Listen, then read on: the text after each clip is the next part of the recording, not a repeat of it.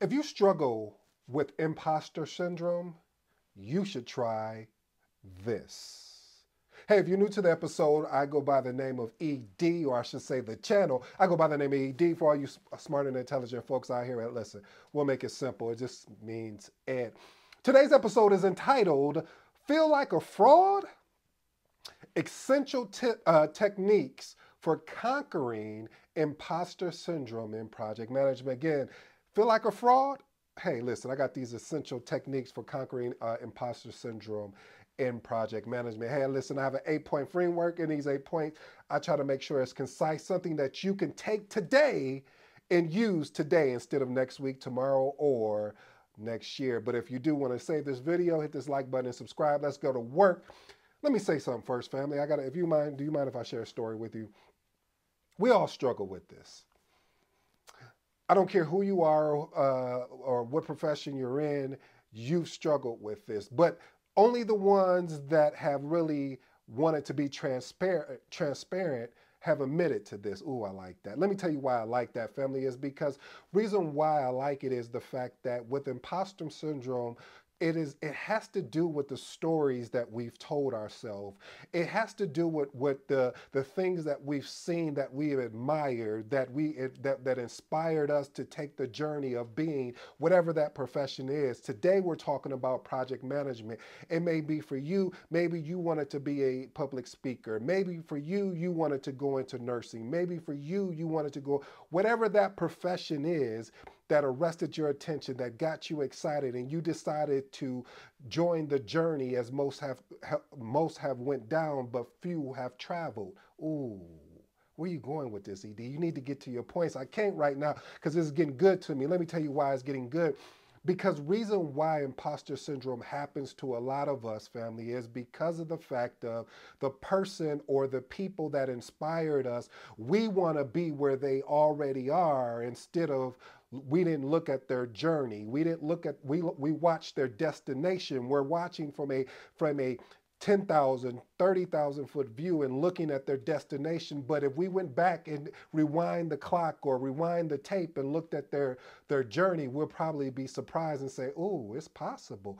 Yes, it's possible, family. So let's get to these 8 points. I hope it helps someone out there that is struggling with, hey, I just got my first project, or hey, I'm on my 4th project and I feel still that I'm an imposter. Hey, I'm on my 10th project. Whatever number project you're on and you still have that feeling of imposter syndrome, I'm going to walk you through these 8 points. Hopefully they will give you some enlightenment and that you will want to move on. I apologize. I am a little bit under the weather, but it doesn't matter. That's not going to stop this work getting put out, because to you, family, I have to stay consistent, and staying consistent allows me to get better at what I'm doing here and delivering. First one, seek out a paid mentor. Now, you see, I use the word paid mentor. Reason why I say a paid mentor, family, is because I've noticed when I put my money where my mouth is, I pay attention a little bit more. You see, the reason why I pay attention a little bit more is because when I don't have a paid mentor, I kind of take it for granted. Okay, you don't like that one. I kind of don't really pay attention, but I pay attention in a sense, but not enough where I'm putting my money where my mouth is. When I put my money where my mouth is, it means I value that. It means I value it at a point where, hey, I'm making this investment, and in return, I'm hoping that you will be able to guide me and as we have conversations and you point out the blind spots that I may not have seen, or the blind spots that may be coming my way because of the profession I'm in. So, family, I always recommend to get a paid mentor if possible. A free mentor is great as well to get you started, but when you continue to advance and grow, you want to get you a paid mentor, because this allows for accountability. That you know, when you start seeing money leaving your account and you're not doing what your mentor is saying, you're like, either I need to leave that mentor, or I need to get the work done what this mentor is saying to me. So again, a paid mentor is going to be really valuable in your career. I have a mentor that I pay in project management. Yes, I have over a decade in this thing that I love, that I hope you fall in love with, called project management. And I pay a mentor on a monthly basis to meet with. so it can help develop me and all the things that I have blind spots in, and also the things that I'm very strong in that I want to get stronger, as especially from a leadership standpoint, from a really process standpoint. So I'm not just telling you just because it sounds good. I'm actually living what I'm actually speaking. So again, family, and you know, a lot of people don't do that. They'll give you a lot of consultation and advice, but they're not actually living. I'm actually living this. So shout out to you, Phil, for being my mentor in this thing called project management. Point number two. Oh, before I go into point number two, family, if you're watching this, hey, listen, I take time to put these videos together just for you because I really appreciate the fact that everybody is always wanting to get better. And for those that want to get better, how it helps me out is by you hitting the like button and you subscribing to the channel, because there's a lot of people that watch these videos that don't subscribe. So please subscribe. It really lets me know that, hey, I'm moving in the right direction, or hey, maybe I should just hang this up, but I'm not going to hang it up. Even if you don't, I'm going to keep going because I know there's somebody out here that needs this information. All right, let's move on to point number two. Point number two, acknowledge your feelings. Yeah, acknowledge your feelings. So okay, so you feel like you're an imposter. You feel like, that there's something going on. But let me ask you this question. I'm going to park here parenthetically. Where is this coming from? What emotional pattern have you developed of of of feeling this way, of that you're actually an imposter? Won't you journal it? Won't you write it down? You know, one of the things I said that I have to work on this year at getting better at is, and I actually got this from Matthew Dix, his book called, I think it's Storytelling or Story Something. I know it's Story Something, so I apologize, Matthew, if you ever watch this video. Excellent book, but one of the things is he talks about doing your homework, is basically a daily, it's like a 1 or 2 line sentence of things that maybe happen to you personally or even at work. It allows you to kind of see like where your mind is, and you go back and revisit that information maybe a month from now or a week from now to see where you were at emotionally. This allows you to understand kind of at these moments, when do you feel like you're an imposter? It's really going to help you in your journey. Point number three, document your success. You know, that's one thing about it. It's funny that people don't have a list of things that they have had success in. And when you have that list of success, what it allows you to do, it allows you to go back to let you know what you're currently doing now is possible. Somebody before you've done it, and you've done something else that somebody said, I don't know. So being able to take positive feedback from others and reviewing that documentation, it really helps you about when you start going into that emotional aspect of self-doubt and self-defeat. Being able to look at that gives you that competence to be able to believe that you can move forward and that you're not an imposter in what you decided to sign up for. Point number four, focus on providing value. Listen, family, when I started off in this thing called project management as a project coordinator, I look to provide value. And I'm talking about as small as, hey, y'all need me to go get donuts, or you want me to go get coffee? And I know a lot of people won't do that because they feel like it's beneath them. No, because see, what I was doing was providing as much value as I can. So that way, if I had questions with a senior project manager or a project or a program manager, they would be willing to set time aside just to meet with me and talk with me, because they see there wasn't no job too small or big that I wasn't willing to do and learn from. So again, family, find ways that you can provide value, the things that people won't do. I love that quote, sometimes you got to do things that people won't do so you can have the things that other people won't have. Let's move on. Point number five. I told you at this beginning of the recording, stop comparing yourself to others. I do it. Here, let me say this. I'm guilty of doing that. One of the people that I admire when it comes to storytelling is a gentleman named Patrick Bet-David. When you ask him a question, the way he unpacks it by telling you a story that answers your question, I was like, man, that is so amazing. I want to learn how to do that. So I said, what I'm going to do is I'm going to watch a lot of interviews. I already do it anyway, of him, and see how he sets it up. How does he answer the question with that story? How does he have these stories already in place? place.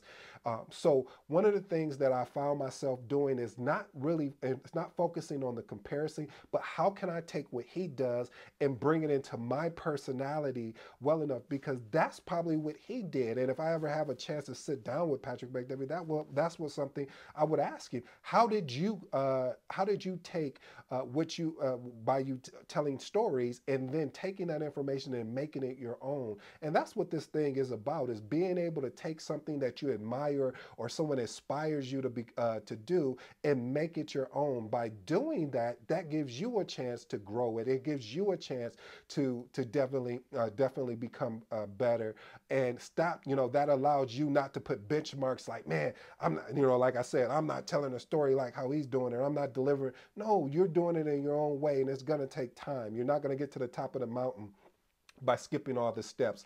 One of the things that I shared before, I'm 6'5", and so one of the things that I love to do, well, I used to, but I don't do it anymore ever since this happened, was I would take a running start and I would skip about 4 or 5 steps and then go up the rest of the steps. And it was just fun to me. It was just something to do until one day, I said, oops, I missed a step. And as you can imagine, my face met the stairs and the stairs said hello.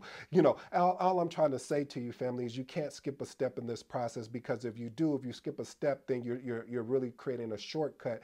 And this is not a healthy shortcut, because you're not going to learn how to make it your own. Let's move on to point number 6. Practicing positive self-talk. Like I said, what stories are you telling yourself? Create a list of positive affirmations.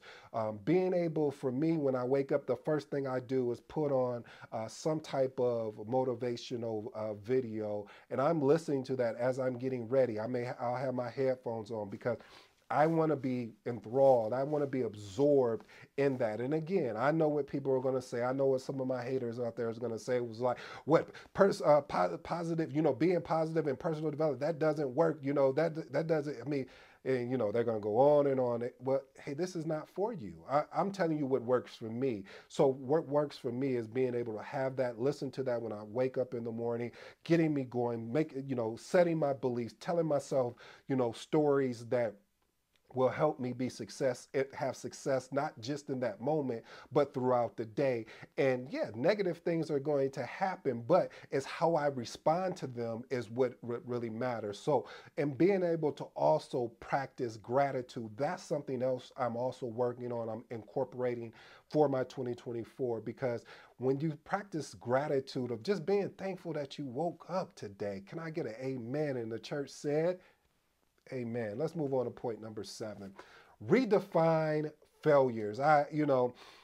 When you start looking at things and redefining your failures, you don't look at it as, oh, well, I failed, or this was a failure. No, you're like, man, okay, I wasn't successful here. Why wasn't I successful? What did I learn from this?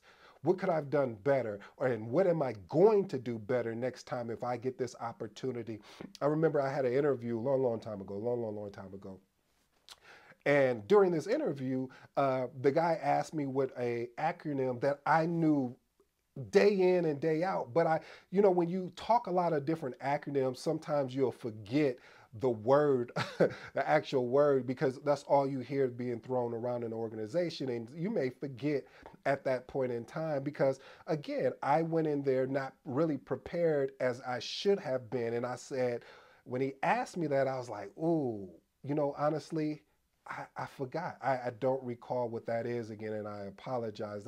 And I felt embarrassed, because this is something I should have known. And what I did from that situation, first of all, I said I wouldn't even take the job if they offered it to me, because to me, I felt I wasn't prepared enough. But it was a good learning experience for me to be able to say, next time when this happens, I need to make sure I understand all of these acronyms that are within my resume, or things that I've had conversations in different organizations about.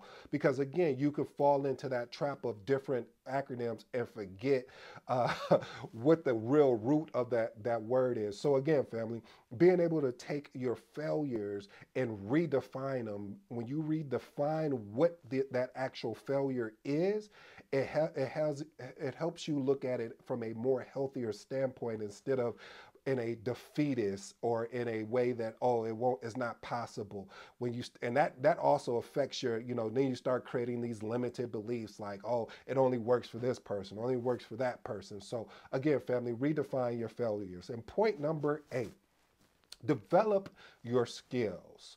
Listen, if you feel that you are an imposter, another way to come over that or get over that is pursue certifications. And don't wait. Don't just get a certification just to get a certification, but get a certification and study the information to understand the information, to learn the information, and not just to regurgitate it so you can take and pass the test so you can put, PMP on your resume or CAPM on your resume. No. Understand the context and the content of everything so you'll be able to be well informed. Attend workshops. Matter of fact, I'm going to park here again, parenthetically, again, because I think this is very important. My friend, my buddy, my mentor, Phil, through a workshop, an immersion workshop around project management, around just developing, and it was free. And I'm talking about FREEE, free. And I would have expected so many people to join because this guy is a brilliant teacher. And there weren't the outcome that I was expecting of people being there. There wasn't, and there should have been. Kobe Bryant talked about it as well. He talked about how he practices so much. He was practicing so much on the fundamentals, and for somebody like me that has, like I said, over a decade of experience, I'm at this workshop. And it's a lot of it was a lot of fundamental things. It was a lot of things of having a growth mindset. But I'm here, and these are the things that I like. These are the things I'm passionate about that I even talk on this channel about. But I'm at this particular workshop, because to me, I constantly want to get better. I don't want to forget these type of things that I've learned along in my journey. So again, finding ways to develop your skill set, also writing out goals. What do you want to achieve this quarter, this year? Being able to do that and then go after it. Hey family, I hope you enjoyed today's episode. Again, I go by the name of ED. As you know, my motto, my slogan. I'm out.